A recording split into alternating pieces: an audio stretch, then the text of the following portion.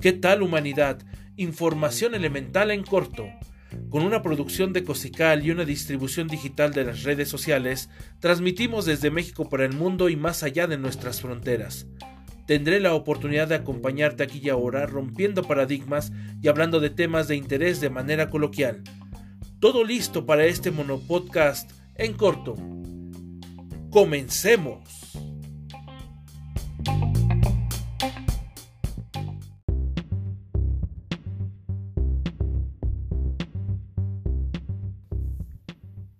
¿Qué tal? Vamos a entrevistar a un profesional muy especial que hemos traído para que nos comparta sus opiniones, experiencias y recomendaciones sobre el tema que domina. Con ello, creemos que podrás vislumbrar nuevos escenarios y además tomarás las mejores decisiones en la materia. Te invitamos a que te quedes y nos escuches. Adelante con la entrevista.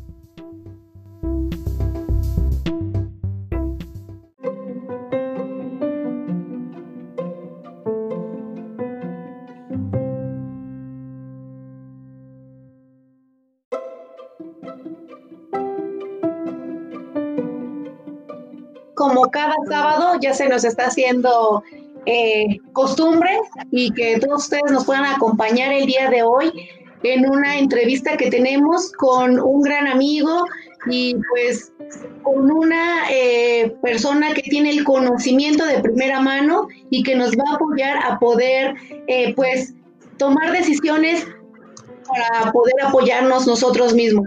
El tema del día de hoy es epidemiología del SARS-CoV-2 a través del uso de cubrebocas para evitar la COVID-19.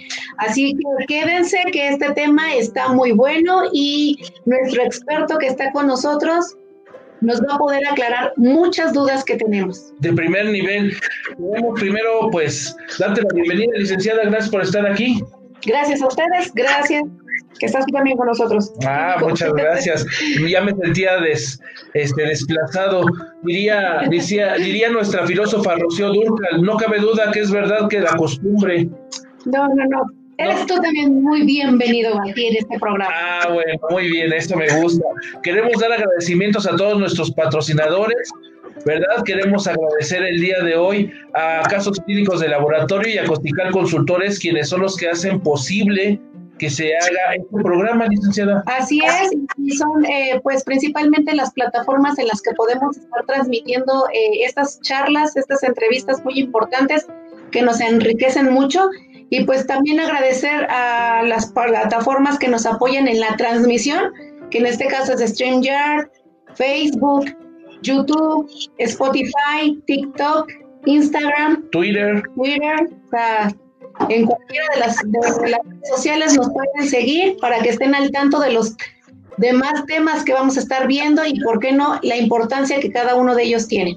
Así es, licenciada. ¿Y a quién tenemos el día de hoy? Coméntanos. Pues me llena de mucha emoción poder presentarles al doctor Óscar Alejandro Contreras Lizardo.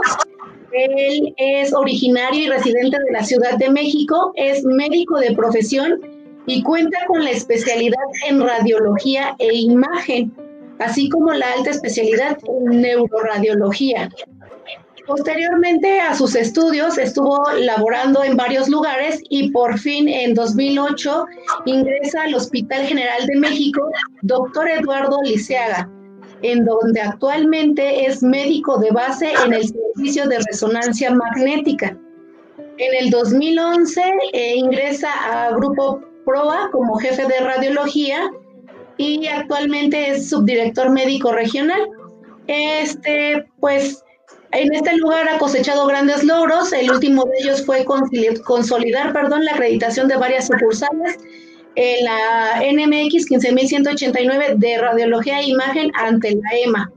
Y pues nos comenta también que es integrante de una hermosa familia y junto con su amada esposa crían a dos maravillosos hijos. Entonces, pues no me resta más que presentar y agradecerle el que esté el día de hoy con nosotros, doctor Óscar Alejandro Contreras Lizardo. Muchas gracias por haber aceptado esta invitación en este programa. Gracias, licenciada Virginia Armendáriz. Irving Alvarado, muchas gracias Es una magnífica oportunidad la que ustedes brindan a través de este programa para dar información clara y precisa de muchos temas, principalmente ahora en la época de la pandemia, sobre este tipo de elemento de protección personal que es decisivo significativamente para la epidemiología del SARS-CoV-2. Gracias. Así es, doctor. Muchísimas gracias por aceptar la invitación. De verdad que para nosotros nos llena de orgullo y de honor que estés aquí con nosotros, porque además de conocer tu excelente formación médica y la parte que tú brindas a la sociedad mexicana, pues también el día de hoy tenemos la oportunidad de que nos brindes conocimientos. Muchísimas gracias, doctor. Gracias.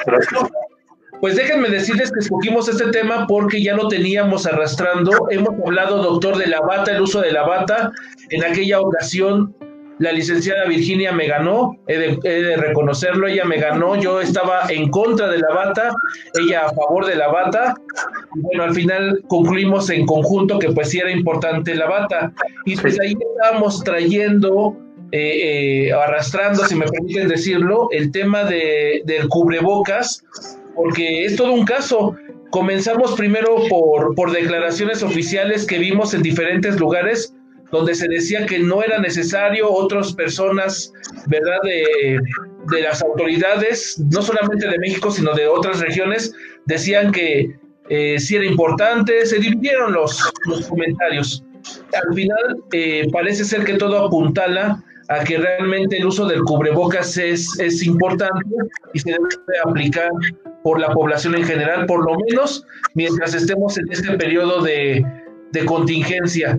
Al respecto, doctor, ¿se aplica la epidemiología en el uso del cubrebocas? Sí, claro, Irving, y yo creo que es una magnífica pregunta al inicio de esta charla.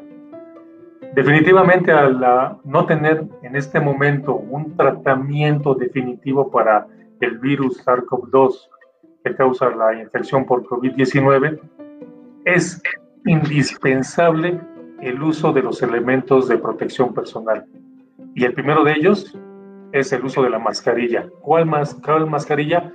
La que ustedes deseen, pero su uso es fundamental. De hecho, hace unos días en un noticiero escuchaba que las estadísticas con el uso de elementos de protección personal, a diferencia de no usarlos, es miles de personas fallecidas. Entonces, definitivamente sí lo aplica el tema, sí aplica la pregunta, y yo creo que cae esta charla muy a tiempo para continuar protegiéndonos en este momento que estamos a la mitad de la pandemia. Ok, doctor, qué pues impactante, ¿no? Esta pues primera respuesta que nos da. Y pues en función de esto mismo, que queremos preguntarle cuál es la posición de la OMS y en México con respecto a las mascarillas. Pues mira, como ustedes bien saben, México, yo creo que al igual que todo el mundo, ha venido aprendiendo conforme han pasado estos meses de pandemia. Al principio, pues, no se sabía mucho del virus, no se sabía mucho de los elementos de protección personal, cuáles eran los indicados para qué tipo de personal médico y paramédico, incluso para la población en general. Hemos ido aprendiendo y nos ha costado muerte, nos ha costado enfermedad, sí, pero es un nuevo virus y así son las pandemias.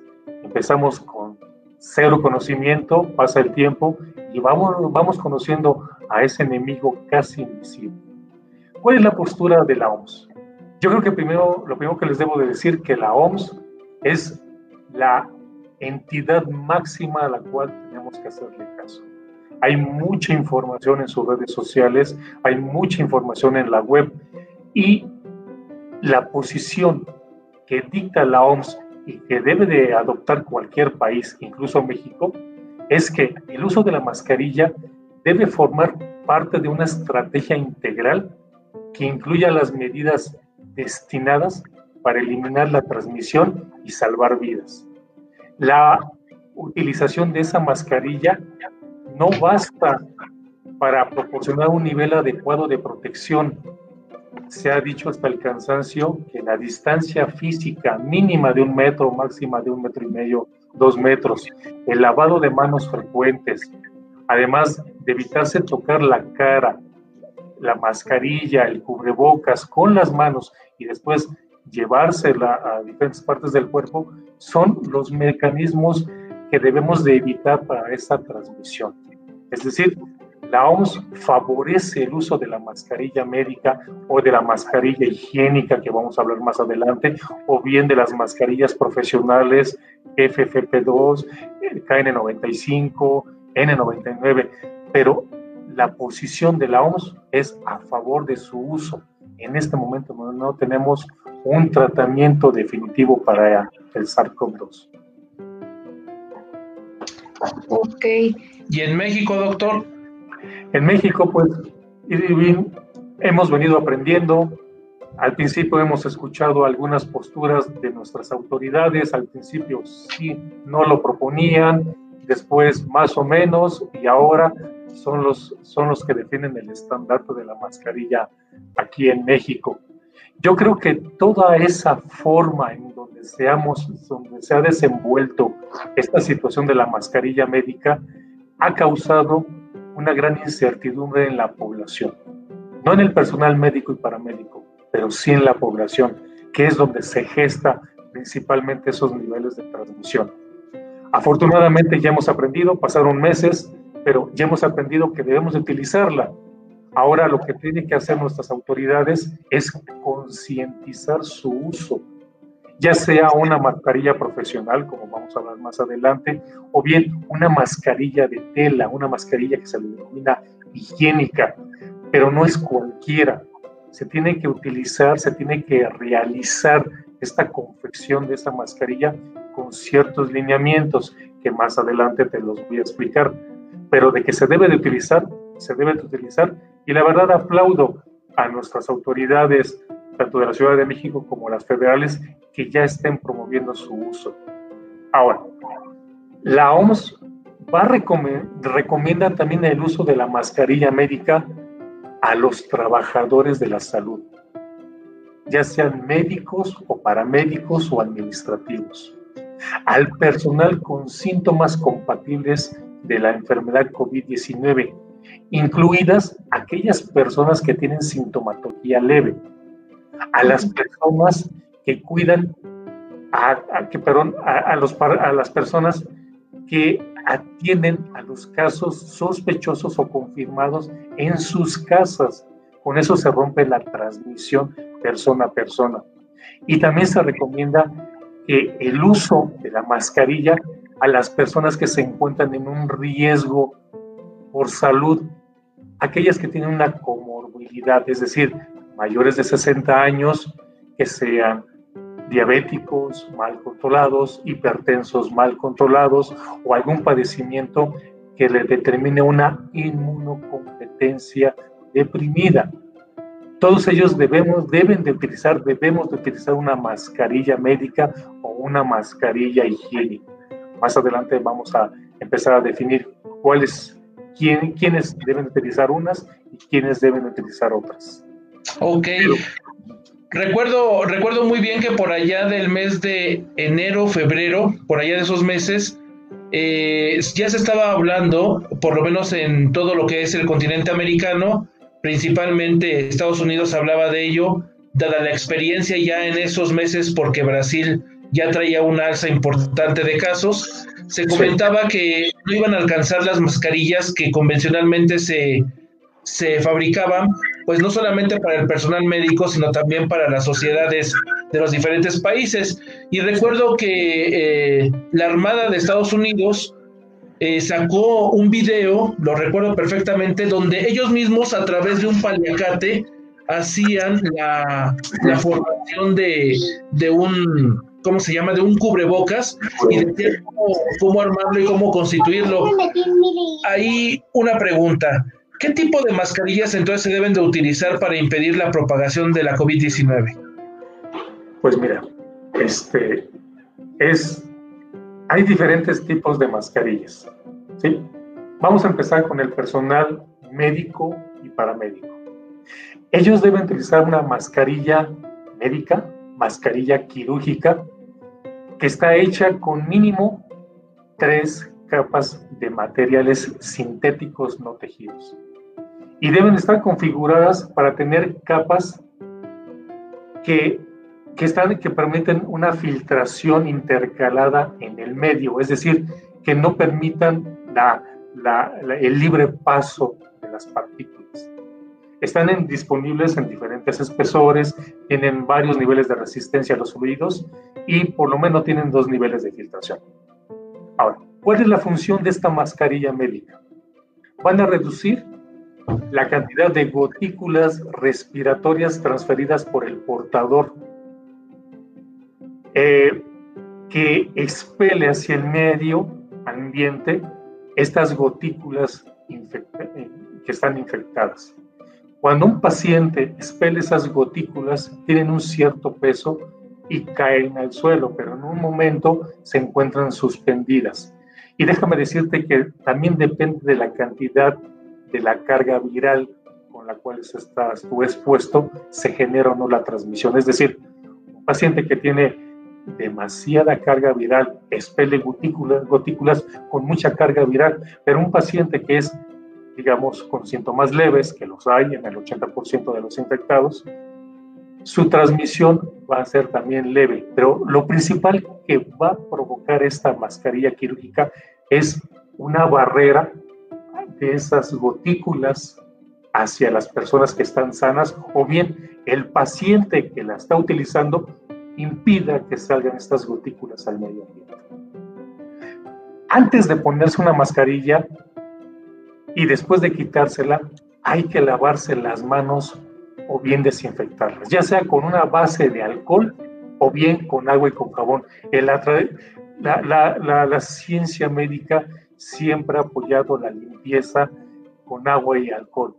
Antes, en la pandemia de influenza, en los principios del año 1900, pues solamente había agua y alcohol, agua y jabón, era lo único que teníamos para defendernos. Ahora qué bueno que hay soluciones a base de alcohol y ya podemos traer incluso en nuestro bolsillo del traje, en botellitas pequeñas, y en cualquier momento la podemos utilizar. Esa es una buena práctica que, aunado al uso de la mascarilla médica, proteja a este personal, al personal médico y paramédico.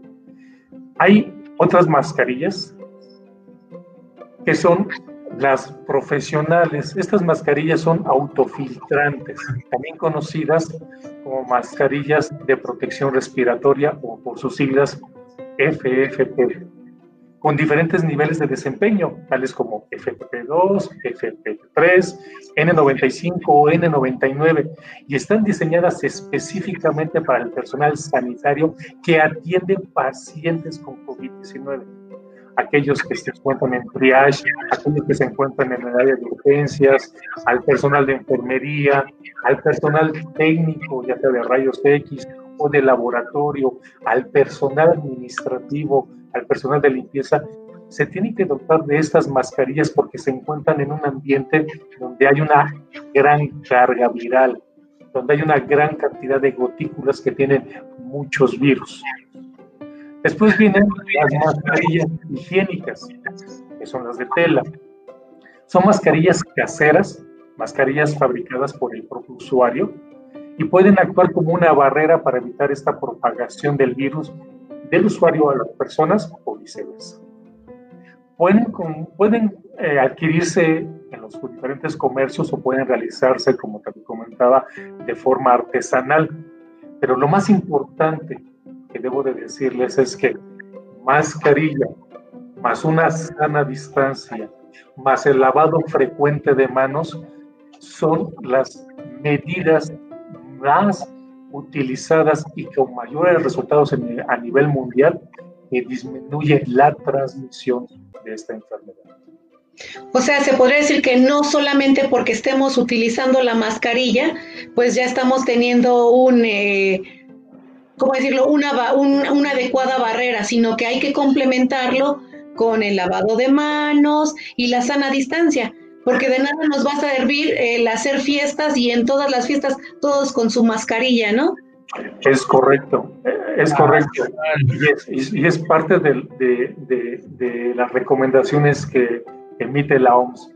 Si tú vas a utilizar un elemento de protección personal, por ejemplo, en este caso que estamos hablando solamente de mascarillas, pero también se encuentra la careta facial, los lentes de protección, ya en el personal, pues su uso de batas especiales, cubrezapatos, cubregorros, pues va aumentando, suma a esa protección, suma para que tú no tengas ese contagio con las personas. Y si respetamos la sana distancia y evitar conglomerados de personas, pues el índice de esta posibilidad va a disminuir bastante. Ok, doctor. Y en este mismo contexto de que nos está platicando que existen diversos tipos de mascarillas, nos gustaría saber qué personas deberían usar mascarillas médicas en el contexto del COVID-19. Pues mira, ahí es donde empieza un poquito la falta de conocimiento, y yo comentaba al inicio del programa, de esta charla, que es parte de lo que nosotros vemos en televisión, escuchamos en radio, en las redes sociales, en las diferentes medios de comunicación, en donde favorecen que se utilice la mascarilla médica, pero vemos a un subsecretario de salud que no la utiliza. Es más, a nuestro señor presidente no la utiliza. Entonces, damos mensajes contradictorios. Y eso es una de las primeras indicaciones que da la OMS. La OMS, como entidad máxima de salud a nivel mundial, yo recomiendo que si vas a utilizar mascarilla médica, sea bien clasificada. El personal médico y paramédico definitivamente debe utilizar esta mascarilla profesional, ya que tiene más probabilidades de estar expuesto al virus COVID-19, debido a que están en contacto estrecho con estos pacientes, haciendo diagnósticos, haciendo procedimientos, haciendo intervenciones, es decir, salvándoles la vida. Pero también debo de decirles que se han notificado muchos casos de trabajadores sanitarios que se han infectado por el virus, pero fuera del centro de salud. Entonces, ¿qué es lo que pasa ahí? Que surge el descuido, por un descuido surge la infección. Que tocaste la parte externa de la mascarilla médica, de la mascarilla quirúrgica, y no tuviste el adecuado cuidado de lavarte las manos y tocaste la cara, tocaste la nariz, tocaste la boca, te tallaste los ojos y viene ahí el contagio. Entonces, repito, la mascarilla más el lavado de manos más la sana distancia es uno de los elementos, son los elementos primordiales, incluso dentro del área médica y paramédica. También los que se encuentran en las salas de triage y las que se encuentran en las salas de urgencias, en las salas donde se atienden a los pacientes COVID-19, en las unidades de hematología, de oncología, en las salas donde se atienden a los pacientes con cáncer, en los pacientes que son trasplantados, todos deben utilizar esa mascarilla quirúrgica o médica. Es decir, en pocas palabras, médicos, enfermeros, técnicos laboratorísticos, técnicos de laboratorio, técnicos de radiología, afanadores, personal administrativo que se encuentra en un hospital debe utilizar este tipo de mascarillas. Ahora, también deben utilizarla las personas que tengan síntomas COVID-19, que son sospechosos o bien que tienen ya la confirmación de esta enfermedad. Además, también las personas que los cuidan en casa o que van a visita a hospitales. Y por último, las personas que tienen más de 60 años o que tienen una condición preexistente, como ya lo habíamos dicho, diabetes, hipertensión, inmunocomprometidos, etcétera, etcétera. Todos ellos deben utilizar una mascarilla médica. Ok, bueno, pues nos están haciendo la señal, ¿verdad?, de ir a un corte. Vamos a un corte, doctor, y regresando, más preguntitas. Ya volvemos.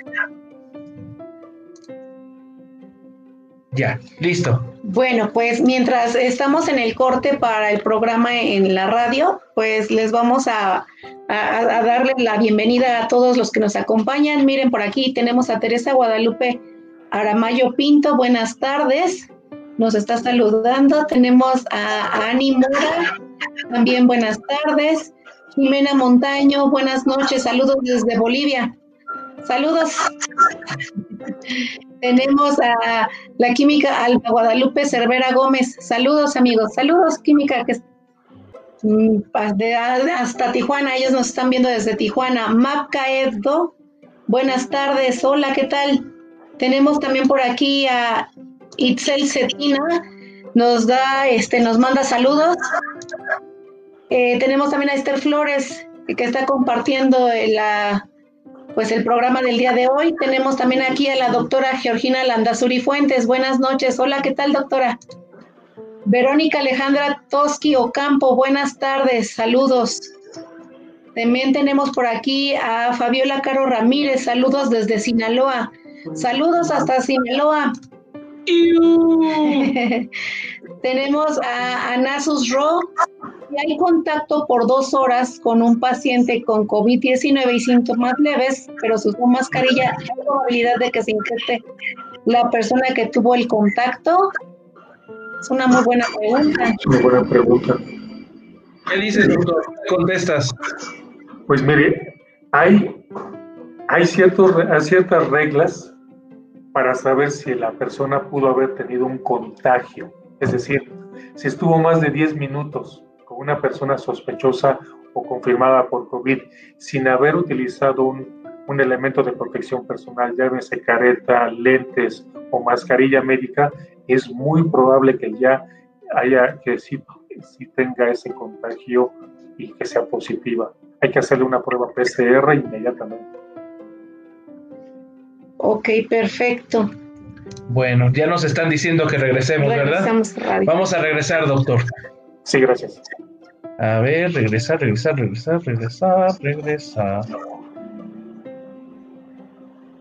Listo, pues estamos de vuelta nuevamente en esta entrevista con el doctor Óscar Alejandro Contreras Lizardo. Él nos está hablando del tema que tiene que ver con el uso de la mascarilla, en este caso del uso del cubrebocas en el contexto de la COVID-19. Doctor, regresando a nuestra serie de preguntas, ¿recomienda la OMS entonces a la población general que utilice este tipo de mascarillas que usted comenta, o hay otro tipo de mascarillas que recomiende? Pues mira, debo de comentar que el costo de una mascarilla quirúrgica o médica, o bien de un KN95, N95, N99, pues es alto. Y yo creo que sale del bolsillo de muchas personas. Por lo tanto, en población general, la OMS recomienda el uso de mascarilla higiénica de tela, pero señala que no hay ninguna prueba científica hasta el momento para probar su alta eficacia. Es decir, si se va a utilizar una mascarilla higiénica de tela, se debe de utilizar con ciertas características y se debe de utilizar por un cierto tiempo, aunado a la sana distancia, al lavado de manos y seguir las normas de etiqueta, que es el estornudo con el pliegue del codo, con un pañuelo, y después del uso de esta mascarilla de tela, llevar un proceso muy específico para su lavado y su reuso. En pocas palabras, sí la recomienda para población general, pero siguiendo ciertas pautas. Ok, doctor, es muy importante que nos quede claro cómo es que tenemos que utilizar estas mascarillas, y tomando en consideración que hay muchos tipos de mascarillas de tela disponibles, ¿existe alguna orientación sobre qué mascarilla conviene utilizar? Sí, más que nada el tipo, porque estamos inundados en este momento por mascarillas higiénicas de tela. Puedo señalar las de mezclilla, las de neopreno con hilos de cobre, las que son mixtas, que tienen neopreno más un plástico transparente, etcétera, etcétera. Estamos inundados con esa cantidad de mascarillas, y la verdad ha sido un negocio para ciertas entidades. Pero la OMS recomienda que una buena mascarilla higiénica de tela es aquella que está confeccionada de la siguiente manera: una capa interna de material absorbente como el algodón, seguida de una capa intermedia de material no tejido como el polipropileno, y después una capa exterior de material no absorbente como el poliéster, o bien una mezcla de poliéster. Solo con esos elementos, con esos 3 elementos, se puede garantizar la hechura de una mascarilla higiénica de tela que sea eficaz. Con esto les quiero decir que todas aquellas que ustedes ven en los diferentes medios de comunicación, como las de neopreno, las que tienen hilos de cobre, etcétera, etcétera, etcétera, pues no tienen el grado de confiabilidad que recomienda la OMS para su uso.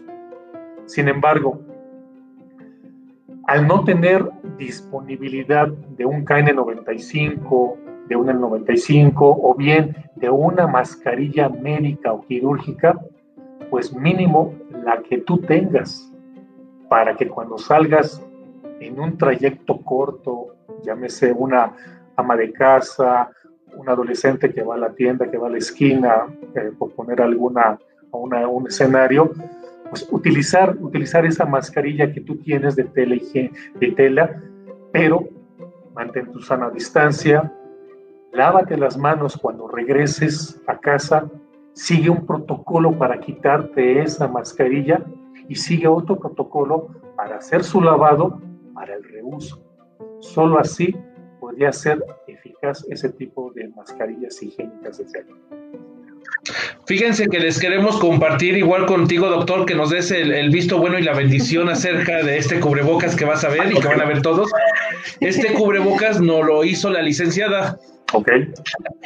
Es este cubrebocas, miren, efectivamente ella nos diseñó el cubrebocas y bueno, lo estoy agarrando de todos lados porque está limpio, es precisamente para el tema. Pero bien dices tú que hay que tomarse o de los extremos, ¿verdad? Porque en esta parte de aquí es donde respiramos y entonces cuando hacemos la inhalación, pues aquí se acumula la mayor concentración de partículas, incluidas estos coronavirus, ¿verdad? Es correcto, Irving. Hay un protocolo específico para la colocación y para el retiro de cualquier mascarilla. Es correcto. Y entonces aquí tenemos 2, como bien dice, y al interior está la tercera, ¿verdad? Está propileno. Polipropileno. Es que yo hasta digo polietileno, pero no es así. Pero efectivamente ella nos lo hizo y la verdad es que es muy accesible. Licenciada, coménteles. Y yo mientras le voy modelando. Pues, de hecho, cuando la confeccioné, pues sí, lo que traté de buscar fue las telas que sí cumplan estas indicaciones que nos está comentando usted, doctor. Es tela de algodón, el polipropileno y el poliéster, pero no tenía, pues bueno, como tal, el orden en el que usted nos lo dijo, no lo cumplía al 100%. Digo, es una mascarilla y higiénica, nos dice, nada más. Higiénica.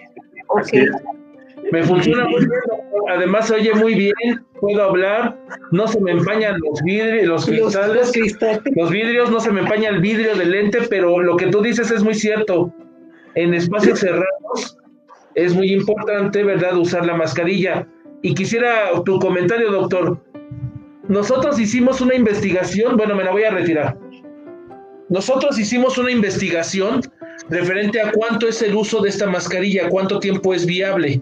Sí. Descubrimos, doctor, a reserva de que tú nos comentes que hay otros números, nosotros descubrimos que, por ejemplo, ahorita que estamos en silencio la mayor parte del tiempo y tú hablando, esto puede durar para impregnarse de humedad aproximadamente en 4 horas.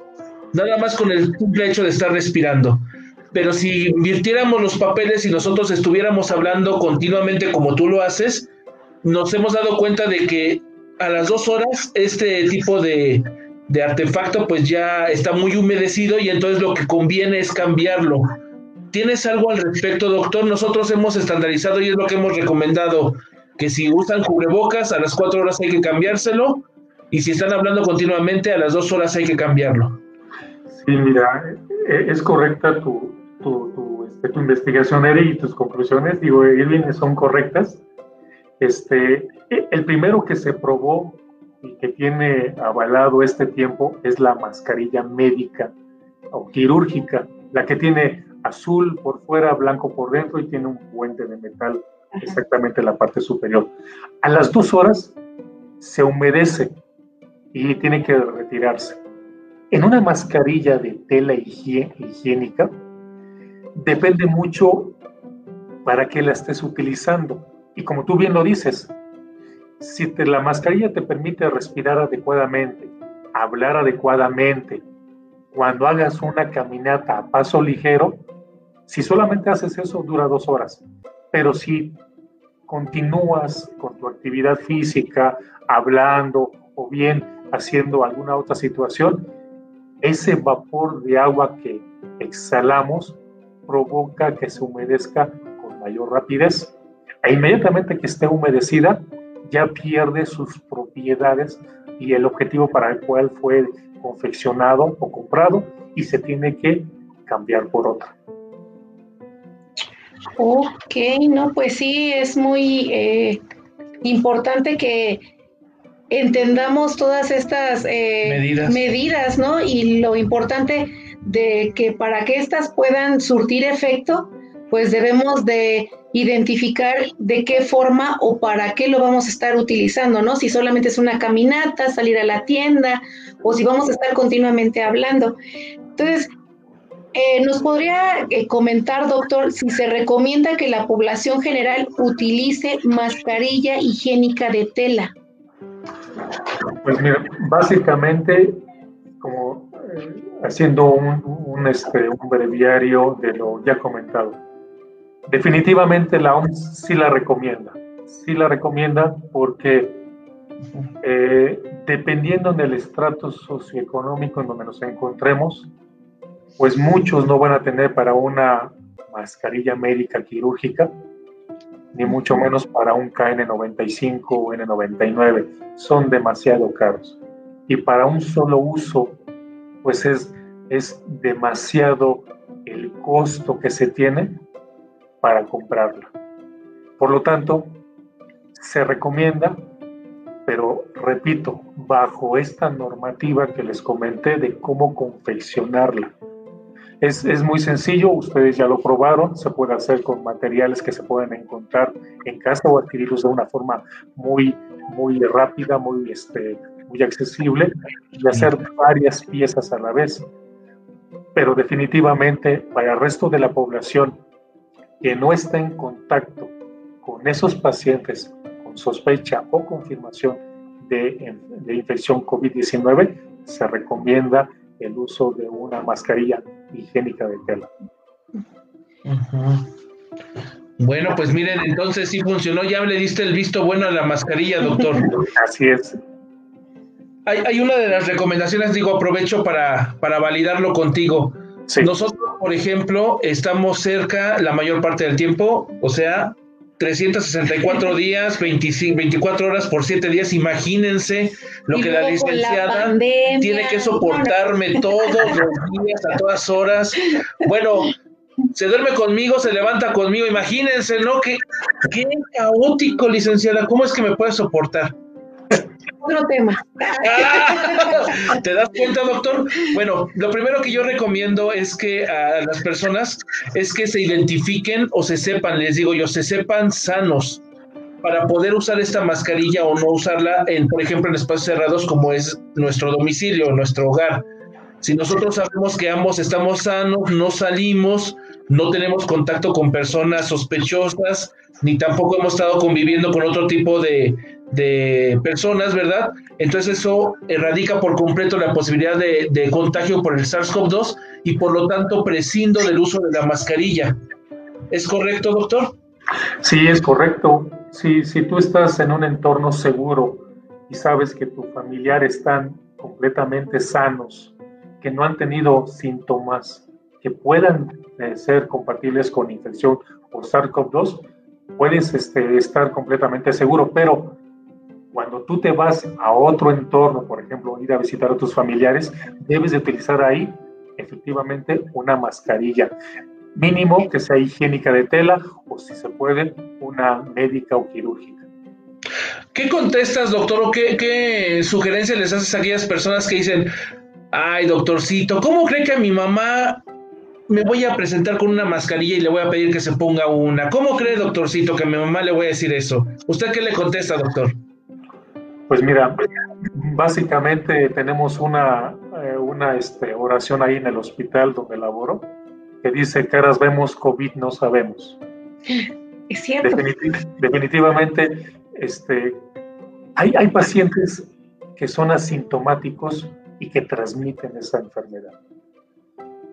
Tú puedes estar en contacto con un conocido, con un familiar, pero si no vives al día a día con él, si no sabes de sus condiciones clínicas o que hace unas horas antes de contactarlo ya presentó febrícula o fiebre, pues seguramente en este contexto actual va a ser SARS-CoV-2 y ya tienes tú el riesgo de haberte contagiado. Definitivamente yo sí le recomiendo el uso mínimo de una mascarilla higiénica de tela, aunque sea Nuestra Señora Madre.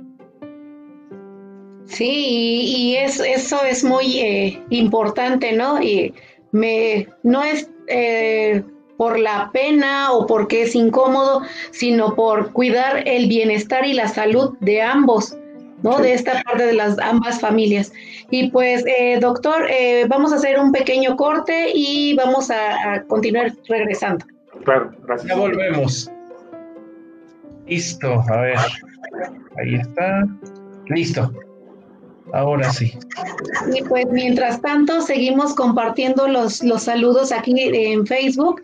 José Francisco Santos Alcerro, saludos desde Honduras. Honduras. Saludos a Honduras. Saludos a Honduras. Por aquí están los demás. Dice Isabel Pacheco, buenas tardes, saludos y gracias por compartir y su tiempo. Isabel, compártelo, también compártelo, porque te das cuenta, la labor que estamos haciendo no solamente es para matar el ocio, la verdad es que no estamos por esa razón. El doctor nos está aportando con su tiempo, nosotros también, y lo hacemos de corazón para todos los colegas que se informen. Doctor, es que ya cualquiera habla de COVID-19 y ya todo el mundo sabe. Es correcto, Irving. Ya cualquiera puede ser experto en elementos de protección personal. Exactamente, me tocó a mí picar piedra allá, les comparto la experiencia, me tocó picar piedra en diciembre donde no podía entrar a información de China, doctor. Todo lo que era la información asiática no podíamos entrar, tuvimos que rascarle por otros medios, entramos a través de la embajada y así es. Así es como nosotros llegamos a tener información en enero y poderla compartir. Y una de las recomendaciones que siempre hacemos, al igual que tú, es que se acerquen a las instancias médicas, ¿verdad? Sí. Aquellos que dan el comentario directamente de la fuente, no es el locutor, no es la persona que leyó en internet o que continuamente descarga artículos de Nature, no es esa persona, colega. Nosotros nos esforzamos contra las personas que realmente tienen el conocimiento y si ustedes lo aprecian, compártanlo, por favor. Y pues miren, nada más les doy por acá los últimos saludos. Sonia Mota, desde República Dominicana. También nos saludan desde Ecuador, Yanela Solórzano. Hola, Yanela. Anaí Hernández Bailón, buenas tardes. Buenas tardes. Y tenemos aquí otro comentario de María Regina Sucena Scott Álvarez. Interesante tema y muy útil. Saludos desde Guatemala. frecuencia de cambio de mascarilla NK95 en personal de salud. Ah, ya lo comentaste, doctor, ¿no? Cada 2 horas. No, ese es un tema muy interesante. Yo creo que merecería exclusivamente, Irving, que consideraras un espacio solamente para hablar del KN95, KN99. Sí, porque ese también es un tema que ha sido mediático y hay muchos mitos y leyendas. Ajá, si pudiéramos darle una respuesta para que no se quede María así como que, ¿qué pasó, doctor? ¿Qué pudieras recomendarle? Sí, mira. ¿Dónde quiere consultar o sí, claro. Con mucho gusto. En la experiencia que yo tengo en el hospital, el KN95 adecuadamente colocado y adecuadamente retirado solamente dura un turno de labor, es decir, 8 horas, porque está prácticamente contaminado por la parte externa y por la parte interna su estructura permite soportar pues la humedad, permite soportar el movimiento, incluso que se haya fracturado, pero no más de 8 horas, que es lo recomendable. Se retira y se desecha adecuadamente. Ok, pues vamos entonces a regresar, ¿verdad? Exacto, regresemos de una vez a la radio. Regresemos, que está muy bueno el tema, está calientito, doctor. Sí, está calientito. Hasta me dio calor. Bueno.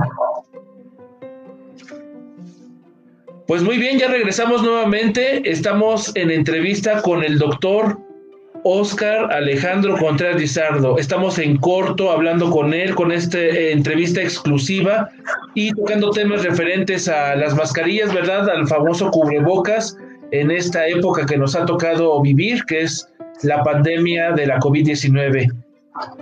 Y pues quisiéramos preguntarle, doctor, ¿cómo es que se debe de llevar una mascarilla médica y una de tela? Ok, esa es una pregunta creo que fundamental, porque a raíz de hacerlo mal tenemos los contagios inadvertidos. Hay un protocolo, vamos a hablar primero de la mascarilla médica, de la mascarilla quirúrgica, la que es azul por fuera, blanco por dentro y con un puente nasal en la parte superior. Primero, tenemos que lavarnos las manos, ya sea con agua y jabón o bien con una solución alcoholada. Ya perfectamente desinfectadas las manos, vamos a inspeccionar para comprobar que no tenga ningún desgarro, ningún orificio, o bien que las cintas que van hacia la oreja estén sueltas. Si es así, pues hay que desecharlo y ocupar otro. Ok, después de ello hay que verificar qué lado es el superior, que es el que tiene esa banda metálica, esa va en el puente de la nariz. Muy bien. Ok. Ahora, ya identificado eso, vamos a tomar con ambas manos la parte elástica y la vamos a colocar sobre la oreja, que quede bien posicionada, de tal manera que no se vaya a caer. Con cualquiera de la mano dominante vamos a acomodarla con la parte de la inferior para que cubra la parte de la barba, y así cubrimos la parte de la boca. Y la parte superior se acomoda de tal manera que se presione sobre el puente de la nariz la parte metálica y ya queda completamente bien cubierta nuestra zona nasobucal. Con eso ya estamos haciendo una barrera física del medio ambiente hacia nosotros, o si nosotros somos el paciente que tiene sospecha confirmación, no contaminamos de adentro hacia afuera. Nunca, por favor, eso es lo más importante que se deben de llevar, nunca deben de tocar la parte externa de este cubrebocas quirúrgico, porque esa es la que está en contacto con el medio ambiente, con las gotículas que se encuentran expeliendo los pacientes que son sospecha confirmación, y más si se encuentran en un ambiente hospitalario en donde prácticamente no se sabe quién sí está enfermo y quién no. Esa es la manera correcta de colocarse. Ahora, ¿cómo vamos a quitárnosla?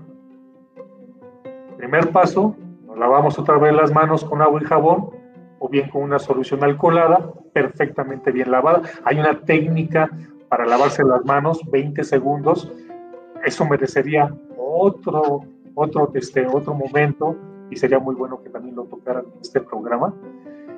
Y vaya, ya tenemos las manos limpias, y se van a retirar las tiras que se encuentran detrás de la oreja sin tocar la parte delantera de la mascarilla. Así como tú lo hiciste, Seri. Lo jalamos hacia afuera, colocamos con un solo dedo y ya se encuentra perfectamente asegurada esta mascarilla. Ahora, se va a desechar inmediatamente, preferentemente en un medio cerrado. En algunos lugares, como el hospital, se va directamente a la bolsa de desecho biológico contagioso. Ya que se desechó, estamos asegurados de que no va a provocar una contaminación, nos lavamos las manos y listo, se acaba el protocolo de retiro, colocación de una mascarilla médica. Ahora, de una mascarilla de tela es algo similar. Nos lavamos las manos para colocárnosla, agua, jabón o bien solución alcoholada. Verificamos que la mascarilla tampoco no tenga rasgaduras, no tenga orificios, que esté perfectamente sujeta los elásticos que van a la oreja. Y ya que estamos seguros de que está bien, se coloca ajustando la mascarilla, cubriendo la boca, la nariz y la barbilla, sin dejar ningún hueco. Generalmente estas mascarillas de tela higiénica no tienen ese arillo de metal, por lo tanto hay que colocarla bien para que no pase, para que no quede ninguna zona sin cubrir.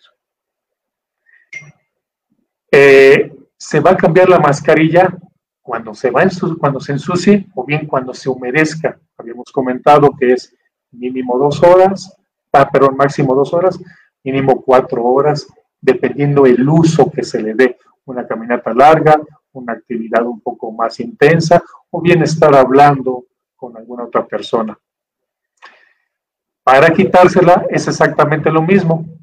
Nos lavamos la mano, quitamos la mascarilla jalando de las orejas y la vamos a colocar dentro de una bolsa preferentemente hermética para que se vaya a su lavado. Y nos lavamos las manos. El lavado de una mascarilla higiénica de tela también es un proceso que tiene ciertos pasos. Primero, se lava la mascarilla con jabón o detergente, preferentemente con agua caliente a más de 60 grados, mínimo una vez al día. Si no se dispone de agua caliente, se lava con jabón o detergente con agua a temperatura y a continuación se va a hervir durante 1 minuto, o bien se puede sumergir, si lo permite la estructura de la mascarilla, en una solución de cloro al 0,1% durante 1 minuto y se lleva a enjuagar, de tal manera que se retira todo el químico, me refiero al cloro, para que cuando se use no huela esa sustancia y pueda provocar daño en el organismo. Todo esto que les estoy diciendo, ustedes lo pueden encontrar en la página oficial de la Organización Mundial de la Salud, y siguiendo estas recomendaciones, ustedes pueden asegurar que van a tener un buen colocación y retiro de una mascarilla médica o una mascarilla de tela higiénica.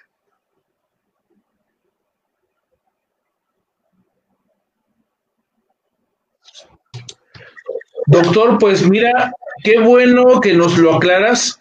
Parece ser que, como bien lo comentas, ya la Autoridad Sanitaria Mundial desde hace tiempo ya lo tenía indicado, y me parece que hay que fortalecer este tipo de técnicas porque pareciera sencillo que nada más hay que ponerle Suavitel y eso es todo. Por lo que estás diciendo, va mucho más allá. Exactamente. Y este tipo, por ejemplo, de detalles finos que se omiten al momento de hacer su utilidad o de lavarla, es lo que aumenta la probabilidad de contagio, ¿es correcto? Es correcto, Irving. Muchas veces yo he visto cuando llego al hospital o cuando me retiro, son incómodas, cualquiera que utilizas, son incómodas, la mascarilla médica, la mascarilla de tela y el propio KN95. Después de un rato ya tienes lesiones en la piel de la parte superior del pabellón auricular, ya te está presionando la piel de los carrillos, ya te está molestando. Entonces es cuando la gente en forma inconsciente agarra y se la acomoda. Y esta mano no se lava. Y después se están tallando el ojo, se están agarrando el pelo. Y si fuera fluorescente el COVID, estaríamos totalmente iluminados en ese caso particular. Entonces, es muy importante seguir, hacer conciencia de estos pasos de colocación, retiro, y siempre, a cada rato, si es posible, lavarse las manos con agua y jabón, o bien una solución alcoholada, sana distancia, y el estornudo de etiqueta y evitar el saludo de mano. Con eso, hacemos una barrera en contra del coronavirus. Ahora, doctor, no se pone así, ¿verdad? Así no va el cubrebocas. De maravilla. No, es correcto. Es correcta tu apreciación.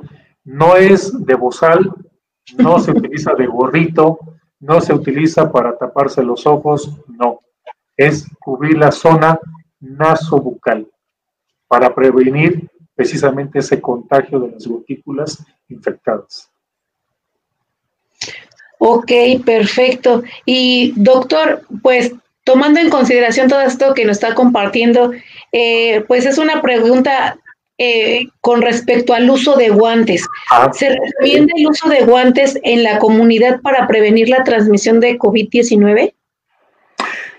Que yo creo que es una de las mejores preguntas que se han formulado en este tiempo. No se recomienda. Definitivamente no se recomienda, y la OMS es muy enfática en esa moción, ya que el uso de guantes puede aumentar el riesgo de infección, ya que conduce a la autocontaminación o a la transmisión de virus. Y esto es debido porque el que lo porta el guante, pues se siente protegido y se toca la nariz, se toca el cubrebocas, y luego si está en cualquier escenario, supermercado, cine, la escuela de los niños, etcétera, empieza a tocar todo.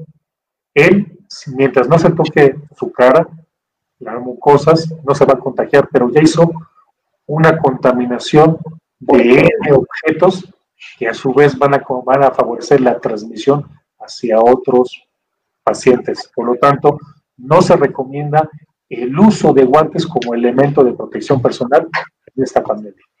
Qué bueno que lo dices, porque ahora es imprescindible. Estaba la licenciada moviendo su celular.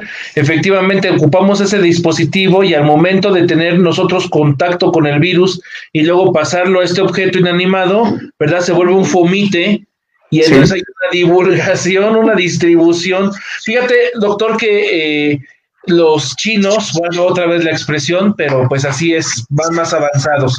Los chinos habían dicho que la transmisión era a través de gotículas y de contacto, de acercamiento físico persona a persona, pero ellos han estado comentando y lo han estado sosteniendo que uno de los principales mecanismos de contagio es precisamente la transmisión entre objetos. El objeto, yo no sé si esté debidamente, vamos a ocupar el término, debidamente desinfectado o sanitizado. Entonces yo entro en contacto con el objeto y me traigo el coronavirus en mi mano, pues se me olvida porque no hago una higiene adecuada de la mano, y después me estoy agarrando la cara, rascándome, como bien dices, ¿no? Presionándome la nariz, ¿no? Luego a veces lo hacemos así, ¿no? Para quitarnos la baba de las comisuras, y este detalle es lo que permite el ingreso del virus en nuestro organismo.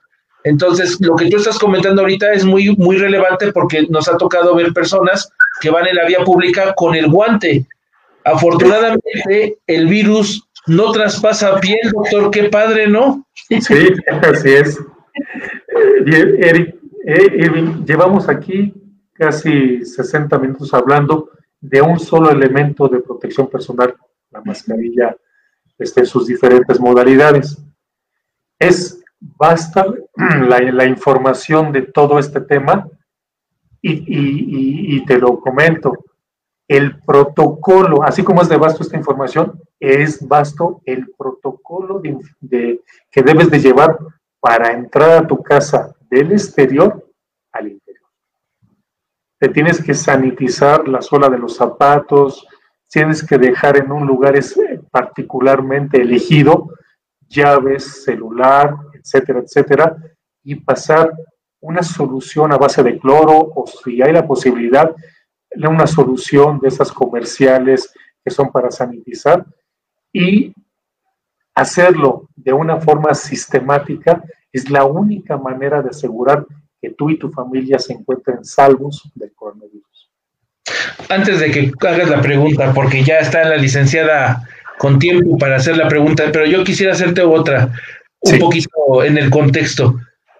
Es un virus que nos ha puesto en jaque a toda la humanidad, que se le está dando mucha relevancia. Quisiera ocupar el término mediático, pero igual y tú ahí nos confirmas o nos corriges. ¿Este virus es mediático, doctor? Porque sí recuerdo que se hizo un protocolo semejante con H1N1, pero no recuerdo que haya tenido tanto impacto y tanta, ¿cómo decirlo?, tanta divulgación, ¿verdad?, a nivel mundial, por ejemplo, de este tipo de protocolos que nos comentan. Más allá del protocolo, estamos creando nuevos hábitos, incluidos los de limpieza, ¿no?, tanto a nivel personal como en objetos.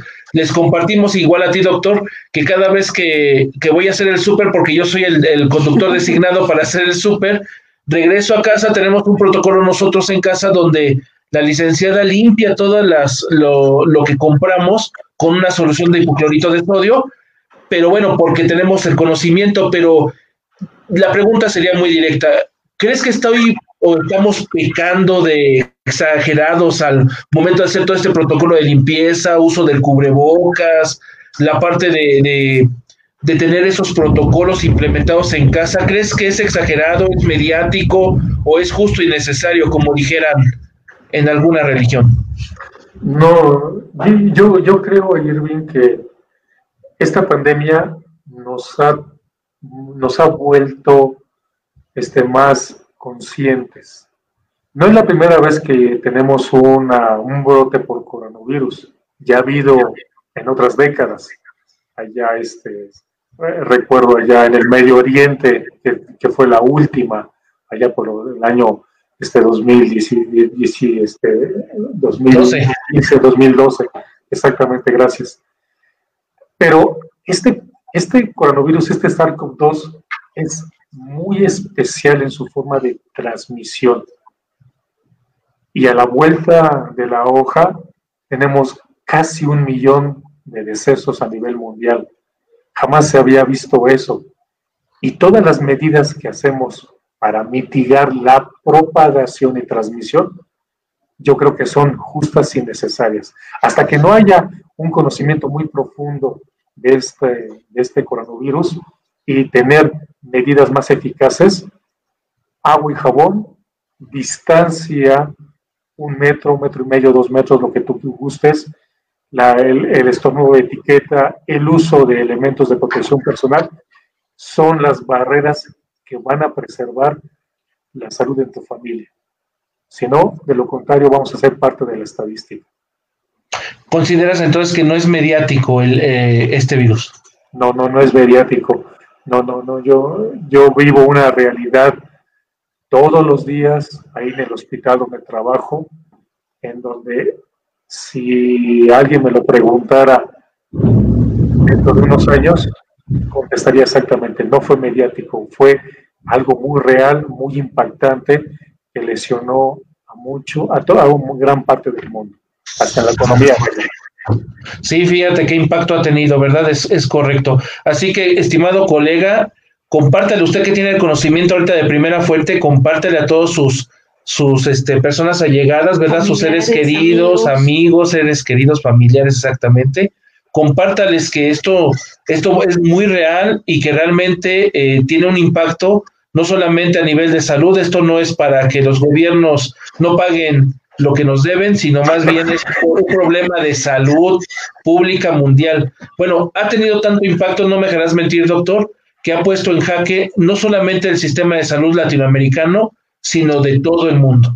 Es correcto, es correcto. Ahora sí damos pauta a la licenciada que formule su pregunta. Adelante, licenciada, por favor. Gracias, muchas gracias. Y pues, doctor, que nos pudiera usted decir cuáles son las medidas clave que todas las personas deben tomar para protegerse a sí mismas y a los demás en el contexto de la pandemia de COVID-19. Mira, esa pregunta queda como la cereza en el pastel. Pues mira, prácticamente evitar grupo de personas en espacios pequeños. Evitar estar en esas concurrencias de gente. Porque, como ya te comentaba, en el hospital tenemos el dicho de caras vemos, COVID no sabemos. Entonces, también se encuentra la máxima, ¿no? Yo me cuido, yo te cuido. Y hay que seguir utilizando los elementos de protección personal. Mantener una distancia física de al menos 1 metro con otras personas, y especialmente con aquellas que se encuentran con sospecha o confirmación de SARS-CoV-2. Limpiarse las manos frecuente es otro de las conclusiones, con un desinfectante, ya sea a base de alcohol, agua y jabón, y más si están visiblemente sucias. Cubrirse la nariz y boca con el codo flexionado cuando se va a estornudar, cuando se va a toser, o bien con un simple pañuelo, y depositar ese pañuelo de una medida correcta para evitar la transmisión o la contaminación. No tocarse la boca, la nariz ni los ojos si estuviste expuesto al exterior. Recordemos, la mayor parte de México se encuentra todavía, o si no en semáforo amarillo, en semáforo naranja, que quiere decir que todavía el virus está circulando, por lo tanto, no tienes la seguridad de que a la vuelta de la esquina te lo vas a topar. Por lo tanto, todas las medidas de protección, todas las medidas de sanidad y de sanitización son las adecuadas para preservar la salud. Muy bien, doctor, pues así es. ¿Qué te parece si vamos a comentarios finales? A ver qué nos comparten nuestros invitados. Yo les digo, doctor, webescuchas y webvidentes, porque están en la web, ¿verdad? Entonces, ellos nos siguen dogmáticamente cada sábado. Queremos agradecerles a todos y a cada uno de ellos porque está con nosotros cada sábado. Muchas gracias. Pues miren, por aquí nos comenta Julie Morales. Buenas noches. Con la poca experiencia que se viene teniendo en cuestión al recontagio, ¿cuál es la probabilidad de síntomas que se vaya a tener en una persona ya contagiada? Oh, es una buena pregunta. Verán que los primeros recontagios que se tuvieron fueron en Europa, y recuerdo bien también en Japón.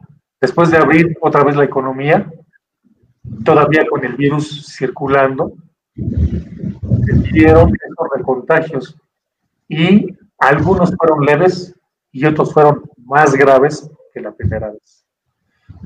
Repito, es un virus que todavía no lo conocemos al 100%, que vamos aprendiendo todos los días de él. Y en esta nueva etapa de los recontagios, pues estamos otra vez rediseñando ese conocimiento que teníamos, y vaya, seguir las recomendaciones que ustedes escucharon para prevenir esos recontagios, esas retransmisiones. Ok, muchas gracias, doctor. Mire, y pues seguimos por aquí con los comentarios. Tenemos aquí al doctor Leverton Ortiz Cáceres. Buenas noches, él nos está viendo desde Chile. También está por aquí Elda Carrillo Maza. Buenas noches. Aquí tenemos otra pregunta. Dice Roberto Céspedes, en Perú es obligatorio el uso de las mascarillas, y si las personas usan transporte público, es obligatorio las caretas faciales. Si no se usa, es multa. Gracias a Dios está disminuyendo los casos graves, pero se empezaron a ver casos de reinfección. Un abrazo a la distancia, maestros. Un abrazo. Fíjate qué experiencia nos comparte Perú. Allá es obligatorio. Aquí en México, doctor, ¿es obligatorio? Es obligatorio en los niveles hospitalarios. Bueno, no es, la disposición federal es en semáforo rojo, amarillo y naranja, tener los elementos de protección personal que estén a la mano. Muchas veces hemos visto personas que no lo obedecen, que no les interesa utilizar el cubrebocas, y eso crea incertidumbre, pero en semáforo amarillo, en semáforo rojo o naranja, es obligatorio el uso. Lo publique o no lo publique las disposiciones federales, se tiene que acatar, porque así lo dicta nuestra máxima casa, que es la Organización Mundial de la Salud. Ok, muchas gracias. Por aquí seguimos con los saludos. Vic Val, saludos. Saludos, Vic. También por aquí la doctora Georgina dice, en México venden cubrebocas en cada esquina, súper malas. Sin embargo, es con lo que se ve a la mayoría, si es que se ponen. Porfa, coméntenos cómo esterilizarlas. Pues ya no lo había comentado. Ya no lo comentó cómo esterilizarlas, ¿verdad, doctor? Así es, y para mayor referencia, ustedes pueden acceder a la página de la OMS. Ahí viene claramente especificado el procedimiento que les compartí. Ok, perfecto. Miren, también por aquí el comentario de Oliver Amos Mamani dice el uso de máscaras 3M. Pues yo creo que también es un tema muy aparte, ¿verdad, doctor?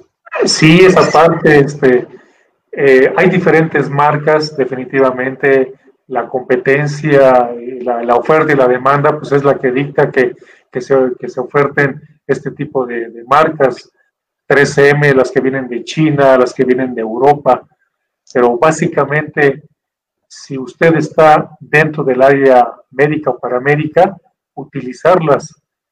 Claro, debe de tener ciertas especificaciones y cumplir ciertas reglamentaciones, y solamente esas las tiene las que son plenamente identificadas. 3M es una de ellas, pero entiendo que 3M también es de uso industrial, o sea que hay que tener mucho cuidado. Ok, muchas gracias, doctor. Mire, también por acá otro saludo para Ilecara Dorelo, buenas noches. Otro es Ada Mauricio, buenas noches desde Perú, también nos está pues viéndonos. Y aquí el doctor Leverton dice, mándame una, porque a mí sí me acompañan los lentes, se me empañan los lentes con las mascarillas higiénicas. Ah, te voy a decir la clave, doctor, te voy a decir la clave. Agarra, bueno, funciona, ¿eh? Usted agarra una ligera capa en seco del jabón, doctor, agarras una ligera capa en seco del jabón por un dedo y te la pones en lo que es el cristal, al momento en que, tanto por dentro como por fuera, ¿no? Al momento en que tú te pones la mascarilla, eso impide que se forme vapor de agua. Interesante la química, doctor. Bueno, por aquí también otro comentario de Anasus Ro. ¿Cuánto tiempo se debe usar la NK95? ¿Se puede reutilizar lavándola? No, la OMS no lo recomienda, y habíamos dicho que la experiencia indica que un KN95 solamente se utiliza en una jornada laboral y se tiene que desechar. No se puede reutilizar por el alto posibilidad de contagio que se tiene. Ok, gracias, doctor. Mire, también tenemos saludos de Víctor Enrique Alvarado. Él nos ve aquí desde México y dice, qué bueno que nos explique el uso correcto del cubrebocas, porque lamentablemente en nuestro país algunas personas no hacen caso. Pues sí, lamentable. Pero yo pienso, doctor, que no hacen caso por desconocimiento, no tanto por negligencia. Sí ha de haber algunas que por omisión, otras por negligencia, pero siento que el grueso es por desconocimiento. Completamente de acuerdo contigo, Edwin. Ok, mire, también aquí tenemos el comentario de Mike Rodríguez. Muchas gracias por su información y tiempo. Saludos desde Culiacán, Sinaloa. Saludos. Saludos. Javier Magaña Castillo, ¿cuánto tiempo dura el KN95 al salir diario a la calle? No, pues ya dijo 8 horas. Sí. O sea, tendría que estarse poniendo continuamente KN95, por eso la recomendación del doctor es uso de mascarilla higiénica. ¿Es correcto, doctor? Es correcto, es correcto. La mascarilla higiénica o quirúrgica es la que se utiliza con mayor frecuencia, la que tiene más disponibilidad y el costo es inferior a un KN95. El KN95, por favor, dejémoslo para aquellas personas que se encuentran en la primera línea de batalla. Ellos son los que lo utilizan. Nosotros, perdón, el resto de la población que no está en la línea de batalla, que podemos utilizar una mascarilla quirúrgica o incluso una mascarilla de tela, hagámoslo así como lo dicta la Organización Mundial de la Salud. Ok, perfecto. Miren, también por aquí el doctor Leverton nos compartía de la pregunta de Irving, no es mediático, lo he vivido de primera fuente, es muy real y pega muy fuerte. Sí, claro. Sí, y también hacer el comentario porque muchas de las personas no creen hasta que lo viven en carne propia, ¿no? Ya cuando tengo al familiar enfermo, ahí es cuando ya digo, entonces sí era cierto, ¿no? Es correcto. Miren, por aquí tenemos otro comentario de María Regina Azucena. Dice, ¿qué recomienda en casos en que la persona padece de rinitis y se le agudiza con la mascarilla NK95? Ok, bueno, para empezar, si no es un personal de salud, un personal médico paramédico, podría utilizar una mascarilla quirúrgica. Si la situación de la inflamación de la mucosa nasal todavía se presenta con la mascarilla quirúrgica, utilizar una mascarilla higiénica de tela y sería la solución. Ok, perfecto. Muchas gracias, doctor. También tenemos aquí a Kumagu Vázquez. Dice, muchas gracias por tan buena información. Saludos desde Orizaba, Veracruz. Edith L. Porre dice, buenas noches desde Santa Cruz, Bolivia. Los barbijos N95, ¿cuánto tiempo deben de reutilizarse? Sí. Ya no se deben de reutilizar, es lo que nos has dicho, ¿verdad, doctor? O sea, así es, no se deben de reutilizar. Hay una alta posibilidad de contagio al no eliminar adecuadamente el coronavirus en un barbijo o en una mascarilla KN95 indebidamente esterilizado. Sí, nada más para decirle, Edith, lo que comentaba el doctor, por si no lo llegaste a escuchar, es sustituye también con mascarillas higiénicas para que puedas prolongar el uso y ser más efectivo, evitar el contagio. Entre más comentarios, Elizabeth Coronado, saludos desde San Luis Potosí. Filiberto Alejandro Martínez Lazo dice saludos a todos, fuerte abrazo. Saludos, abrazo. Marta López dice en Nicaragua, saludos, muchos sabemos las medidas y algunos no las asumen. Sí. Exactamente lo que bien nos comentaban. Pues hasta el momento han sido todos los comentarios y queremos agradecer, doctor, su tiempo y que nos haya apoyado en disipar todas estas dudas que de cierta manera pues podíamos ver a la gente en la calle usando NK95 y solamente iban a la tienda o que van en los automóviles y llevan su NK95 colgado del parabrisas porque solamente se están transportando al trabajo, ¿no? Entonces, creo que ha sido muy enriquecedora su charla y agradecemos mucho su tiempo. Muchas gracias, licenciada. Muchas gracias, Irving, por esta invitación. Y el objetivo era aportar un granito de arena para disipar tanta duda que está en este tema y tratar de ayudar en minimizar esos casos con una información clara, precisa y concisa, y sobre todo que viene desde la entidad que la debe de difundir, que es la OMS. Muchas gracias, buenas noches. Muchas gracias, doctor. Te agradezco también a título personal, ¿verdad? Por la amistad y también por darnos la oportunidad de entrevistarte y de compartir estos conocimientos de primera fuente. Sabemos de antemano que hay muchas personas que están hablando del tema, sabemos la relevancia del tema, pero yo seguiría comentándoles a todos ustedes que se documenten principalmente de la fuente que emite este tipo de información de la autoridad pues mundial, ¿verdad? Y de las autoridades de cada país en materia de salud para que cualquiera indicación que se dé realmente tenga un sustento, ¿verdad, doctor? Sí, es correcto, Irving. Así siempre debe de ser una fuente clara de la información. Y si se dieron cuenta ustedes, en esta plática abordamos los dos temas, tanto profesionales de la salud como la sociedad en general. Seguramente deben de establecer protocolos al interior de los centros de trabajo para que también puedan garantizar que por lo menos al interior del trabajo no va a haber brotes de índole sanitario. ¿Hay qué recomiendas, doctor, ya para cerrar? ¿Qué recomiendas en el caso de las personas que laboran, verdad?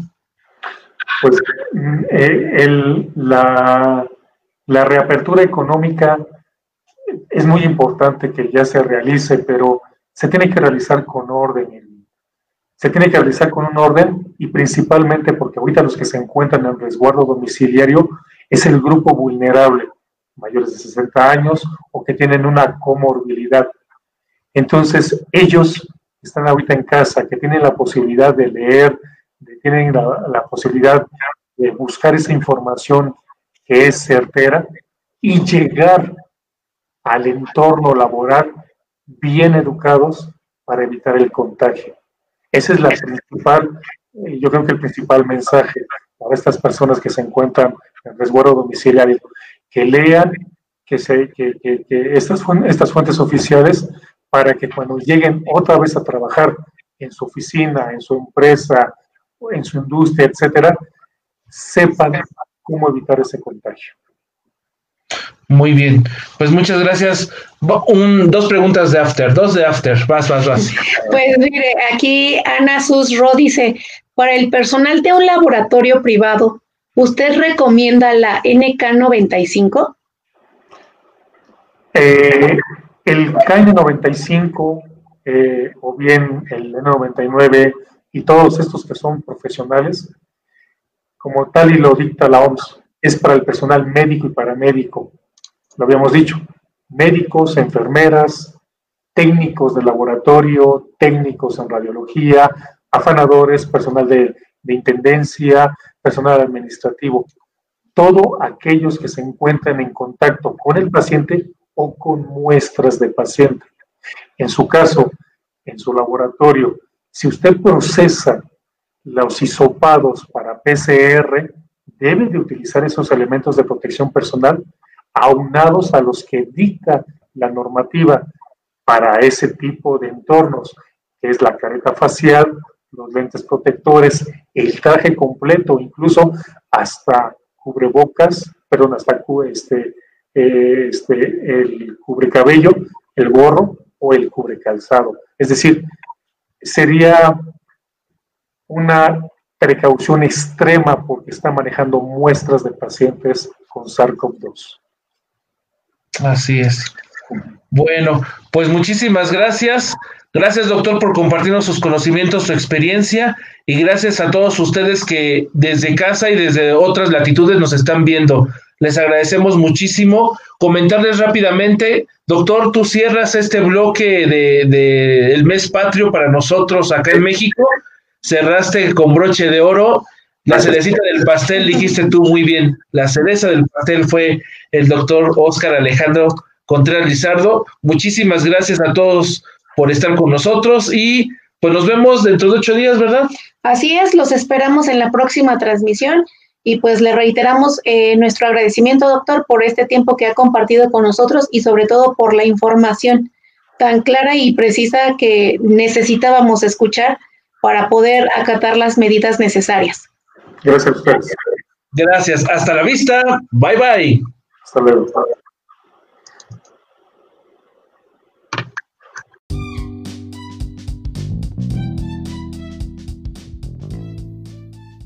Esperamos que este programa haya contribuido en lo que deseas cristalizar y con ello fortalecer aún más cada actividad que realices.